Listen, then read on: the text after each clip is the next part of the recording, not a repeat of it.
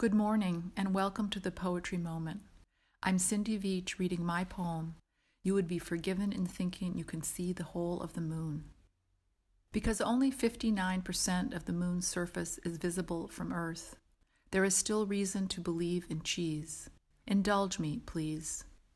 We may see only the near side, but that 9% beyond one half is hard-fought territory, existing only in the libration zones, where our lunar buddy gently wobbles in Earth's sky, playing at peekaboo with a naked eye.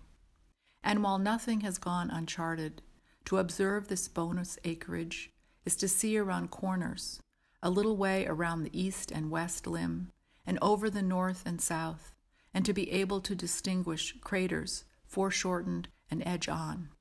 Yet still, we're missing 41%. Math may be my nemesis, but I get this. We don't know what we're missing. What about every crater never noticed, never explored? So many grainy possibilities, foregone. Close your eyes and look hard at the moon tonight. I was only joking about the cheese. What I meant to say was there is still reason to believe that at any given moment, for whatever reason, there is more than meets the eye.